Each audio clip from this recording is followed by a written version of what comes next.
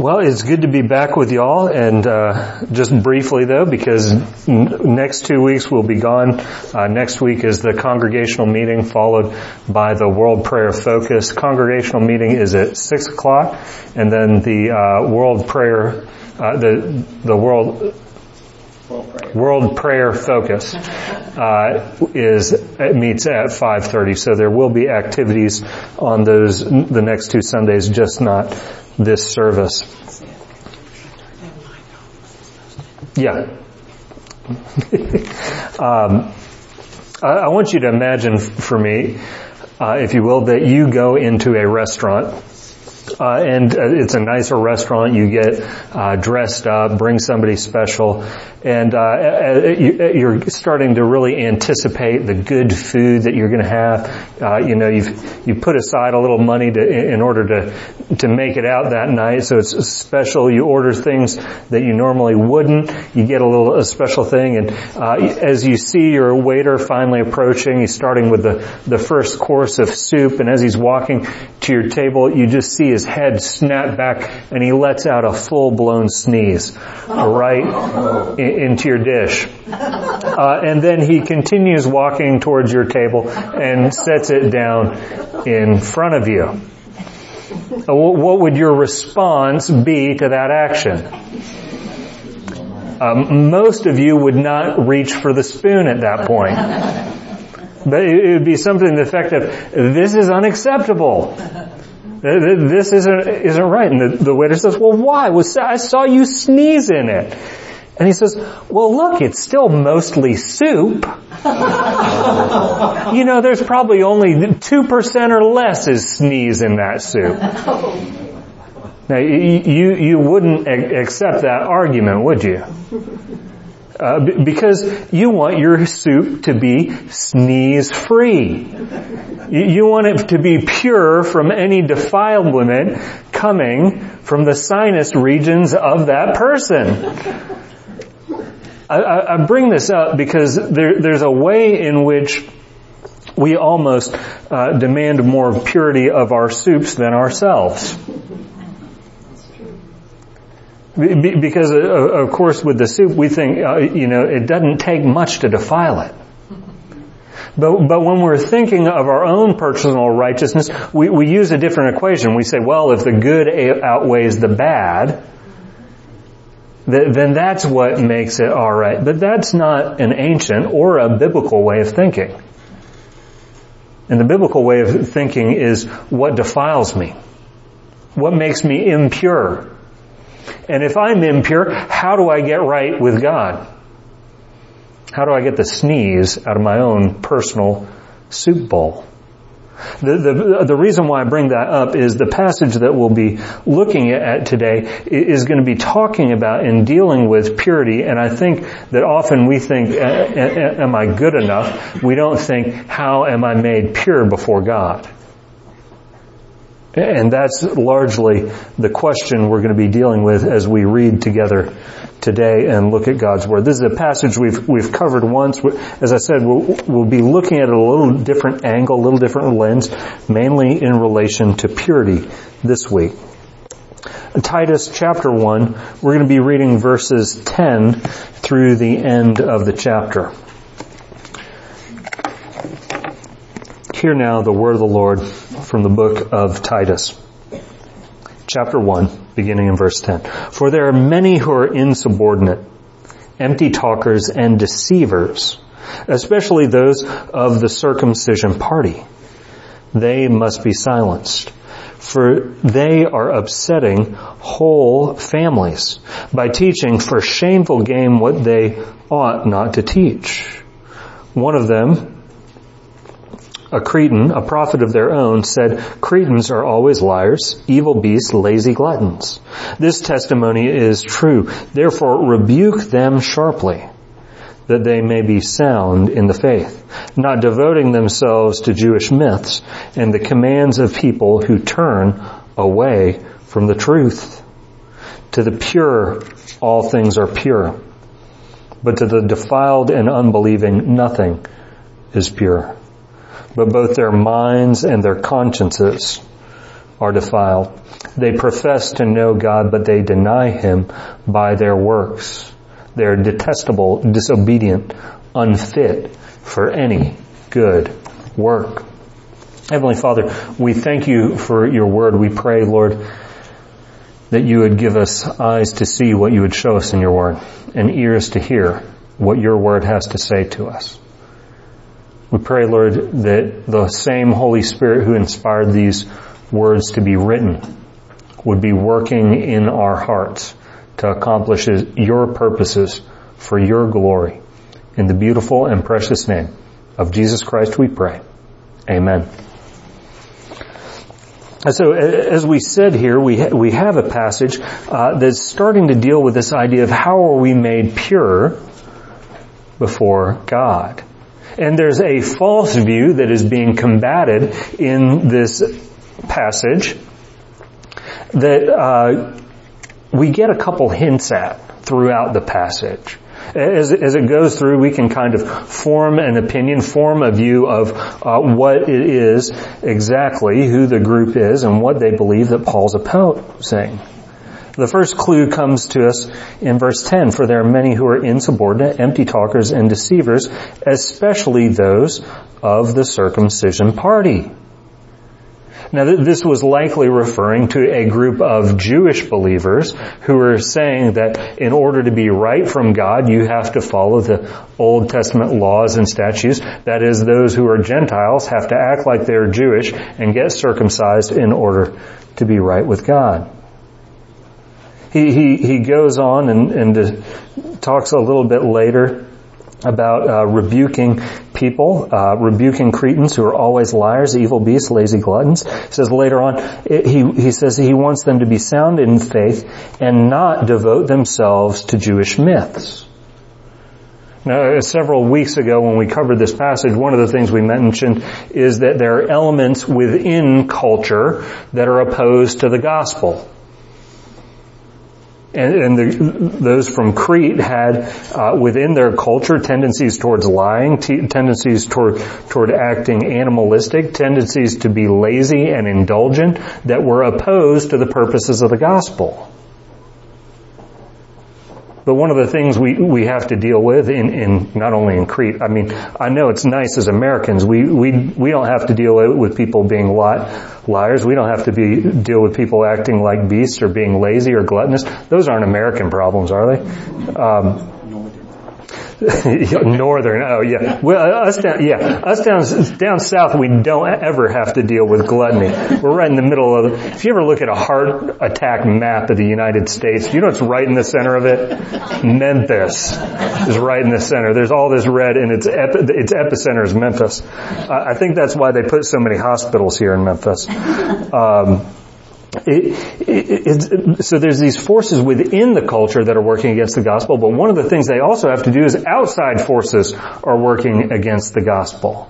So these believers in Crete come to know the Lord Jesus. They have to deal with all their own personal baggage of their own culture that's opposed to the gospel, and now they also have to deal with outside influences that are opposing to the gospel. And I don't know if you know this, but as new believers, oftentimes when you're just trying to learn everything in the basics of Christianity, you're very open to false views. You haven't been taught or formed. You don't yet have the discernment or the understanding to know what a false view of God and a true view of God is. So here there's these people and they're sneaking in, they're beginning to propagate a false gospel. This, by the way, was seen when the Soviet Union opened up. In the early 90s, the Soviet Union kind of collapsed and opened up, and for the first time was really open to a lot more Western influence. As a result of that, a lot of missionaries, a lot of people who had been working and desiring to get in, rushed into the country. And because the predominant theme of communism was state-enforced atheism, people were hungry. They were hungry for knowledge of God. They were hungry and eager to know about spiritual things because they'd been deprived of it so long. But do you know what rushed in along with the gospel? All sorts of cults.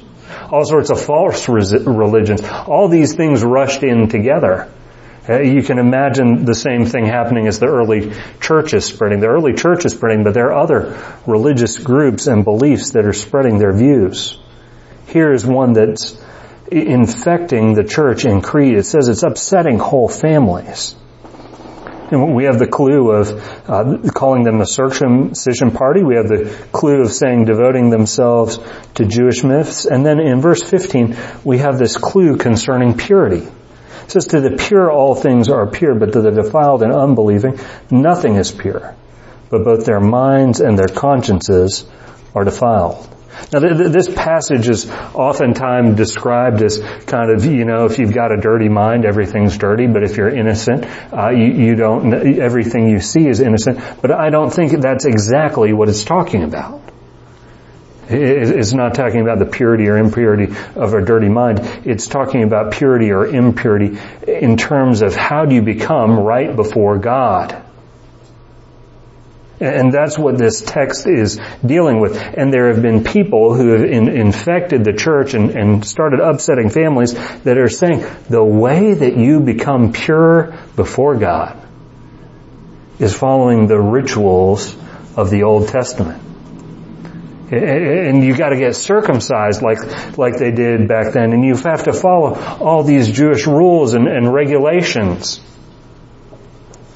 This was opposed to the gospel.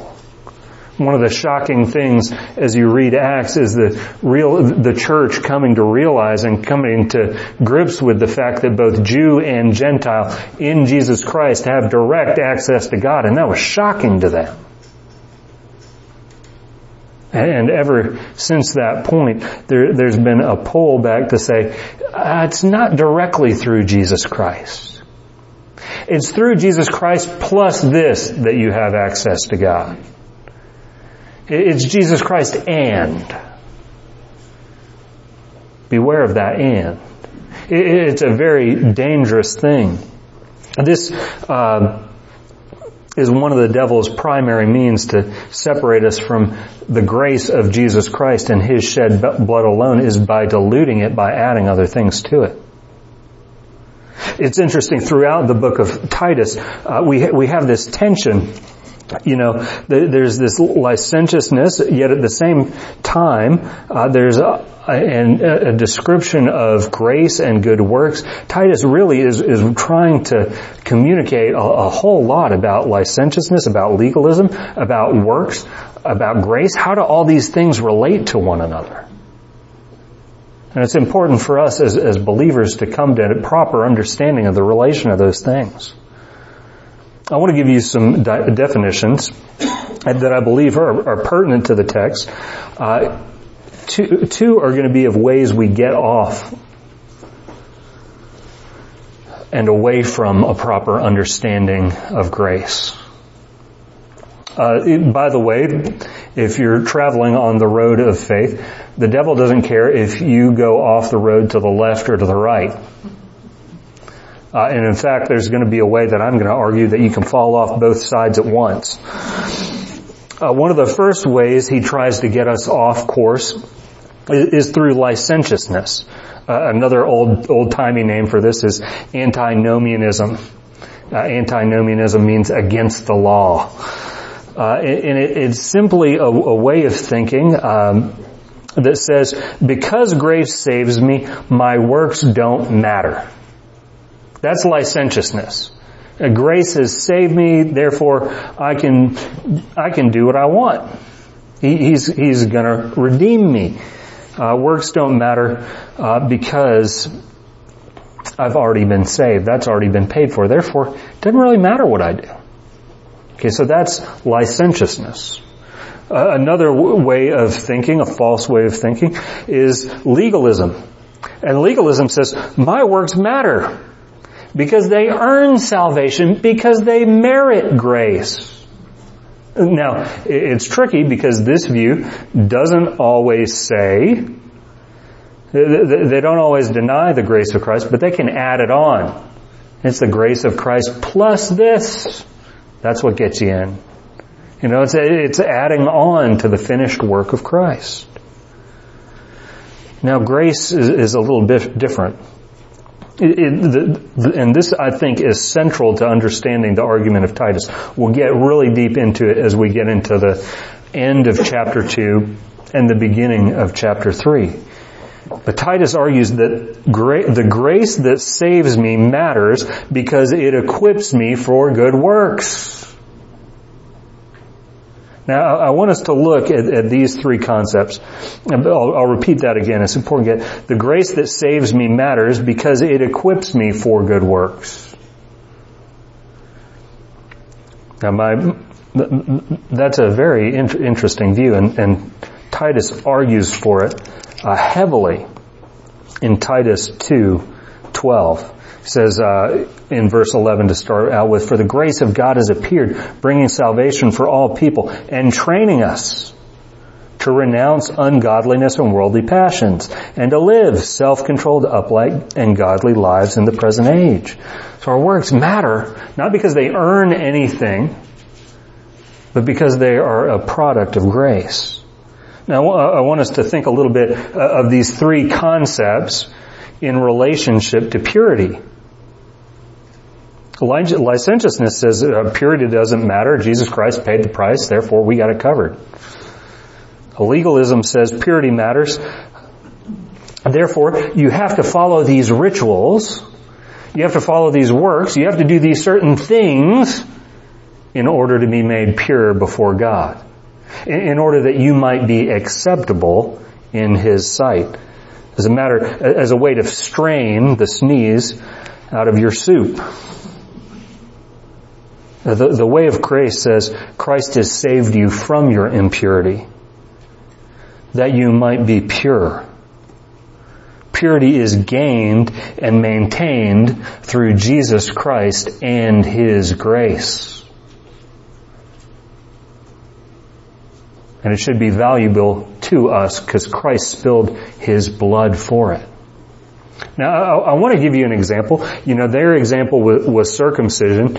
I was talking to somebody once, and he said he visited a church once, and they were still saying that the way to be right with God is you got to be circumcised. I thought, gosh, we've dealt with this.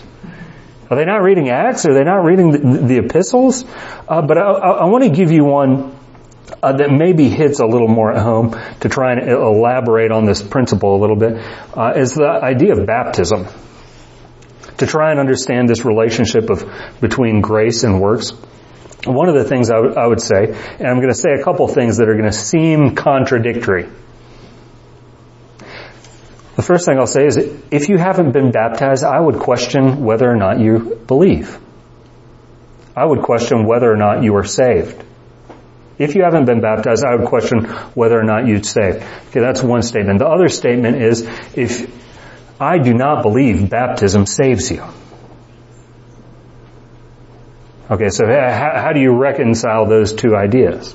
Well, first of all, saying that I would doubt your salvation if you are not baptized is this understanding that the grace that saves us is intended to make us more and more like Christ. It's intended to have us be followers of Christ. And if you haven't yet taken one of the most first and basic steps in following Him and His commands of being baptized, I would question whether you have a heart that has been transformed and softened towards Him. Now, at the same time, I can say, I don't think you're saved by baptism. In fact, I think there are also many who are baptized who are unsaved. There are many who approach baptism and think, well, if I do this, that'll save me. That'll grant me God's grace. That'll earn from God what I need to be made right with Him. That's how the legalist approaches baptism. Grace recognized that Christ paid the penalty on the cross. That He did for me what I cannot do for myself. But because He has called me and made me His own, because He has made me a new creation, I desire to follow Him. I want to follow Him. I long for it. I long to become what He has called me to be. There's always should be a relationship between who God is and what He's done and who we are, and therefore how we live. But it always needs to come from the top down. We must always remember, it is God who has acted on our behalf. It is God who has saved us. It is God who has redeemed us by His might and by His grace. By the way, grace is unmerited favor. You can't earn grace by the very definition of the word. Another thing that's really interesting, I've been studying this word, trying to get to know it a little better. I don't know if you know this, but grace always comes from the superior to the inferior. Grace always comes from the empowered to the unempowered. And that's partially by necessity. If you could do it for yourself, you wouldn't need the grace. If you could accomplish it through your own power, you would have. But you can't. That's why we have to receive it as a gift, not through any power, not through any merit, not through any deserts of our own. One of the things that Scripture constantly reminds us of is the spiritual impotence of man in the face of a pure and holy God. We don't have the power to undo our sinfulness. One of the things I think of is that the God who made us and formed us, who gave us life and breath and everything, what do we owe to Him? Life and breath and everything. Now that means if I make one mistake in my life, if I get into a deficit at one point, I can't pay Him back with any other action because I owe Him that other time, that other effort already. It's taking a loan out to pay off your debts. It doesn't get you further out of debt. In fact, it gets you deeper in. Because in that moment, I should have been giving to Him that I was paying back the previous actions for. I owe Him that too now. One of the things legalism does, and one of the things that's affecting the church in Crete here, is a belief that through your own effort, through your own ability, through your own working, through your own conniving, you can do these rituals and these things, and these outward actions are going to purify you. What's that believing? That's believing that our action can create in us a new identity. I can go from being impure to pure, unacceptable to acceptable to God. And therefore God has to accept me. You can't work your way up the ladder. You can only go down. That is, God has to act in grace to save me and make me a new creation. And out of a new heart that He has worked within me, outpours a life of faith, hope, and love in obedience to Him. Spurgeon, who's a master of imagery, says, man can no more save himself than he can climb to the moon made on a rope made of sand. I think that's a great analogy. But here we have the lie in the early church, and the lie infects us as well, that it's through our own efforts we can merit, we can earn anything before God. Such an idea underestimates our sinfulness. It underestimates God's holiness. And it underestimates His wrath towards unrighteousness. One of the things we see in this passage too is that it takes a work of God for us to be able to do anything worthwhile towards God. Notice the passage. He says, to the pure all things are pure, but to the defiled and unbelieving nothing is pure, but their minds and their consciences are defiled. That means if God purifies you, if He does a transforming work on the inside of you, then guess what? Everything you do out of that heart is pure and acceptable before Him. But if you have not been purified by Him, if you're trying to work your own salvation out, or if you're trying to work for your own salvation rather, but you're still in a corrupted state of mind. You've not been saved by Him. You've not been purified by Him. All your efforts are for naught. They're just producing more and more of the corruption that's already in you. It says they profess to know God, but they deny Him by their works. They propose to know the God of all grace, or the God of all mercy, but they deny Him by their works. Why? How? Because their works show that they don't know God. They think they can earn something from God. They think they have some sort of leverage on Him, that they can manipulate Him to meet their own needs. By the way, this is the essence of idolatry.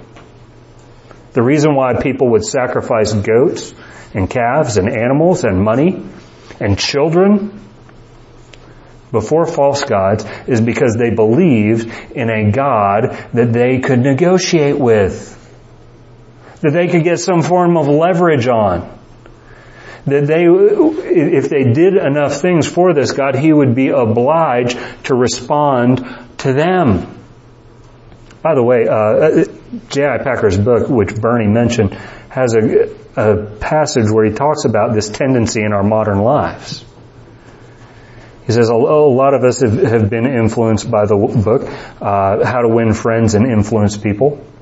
And part of the basic premise of that book is that you're so nice and charming towards people that whenever you ask something of them, they'll be obliged to say yes, because to be no would be really kind of rude and obtuse considering how kind and sweet you are to them.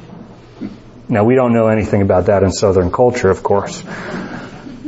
But he says this idea can be particularly dangerous if we apply it to God. And think, well, if I'm sweet enough, if I'm kind enough, if I attend church enough, if I do enough good things, if I volunteer enough time in the nursery, God's going to owe me a little. Then if I pray for this, He's going to have to say yes. It's a dangerous tendency that sneaks in to our lives. This legalism that comes from a corrupt heart, the licentiousness that comes from an indulgent heart,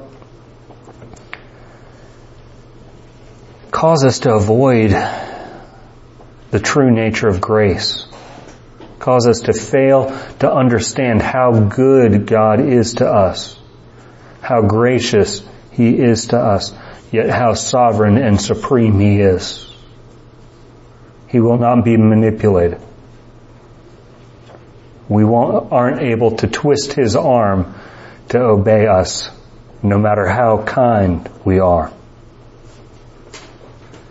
He says by ending that these people who follow this form of false teaching are detestable, disobedient, unfit for any good work.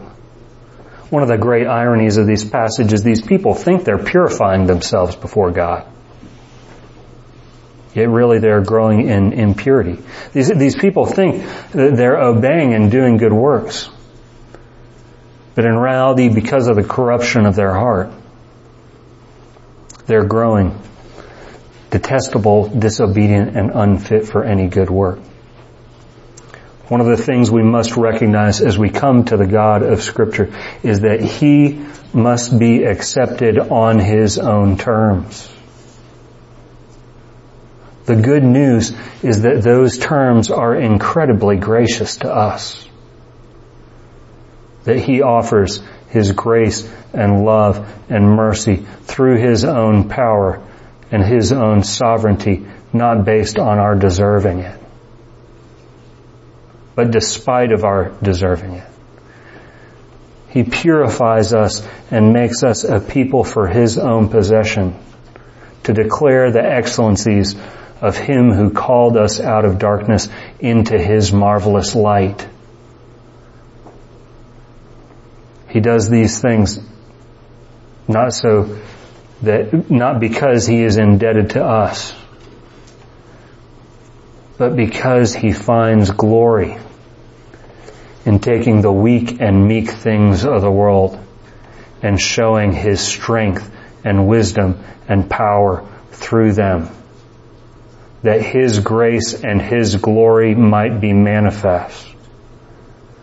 Saints, I hope you are living in light of the grace of God, and that grace is empowering you to set aside wickedness and evil and to live self-controlled, upright, and godly lives in the present age, not for our own glory, but for His own glory and to the praise of His name, until Christ returns again to establish His kingdom, His rule on earth. May you be found faithful and fruitful to that task. Amen. Our benediction is simple and comes from the beginning of Titus. It offers us the two things that we receive freely from God: grace and peace from God the Father and Christ Jesus, our Savior. Amen.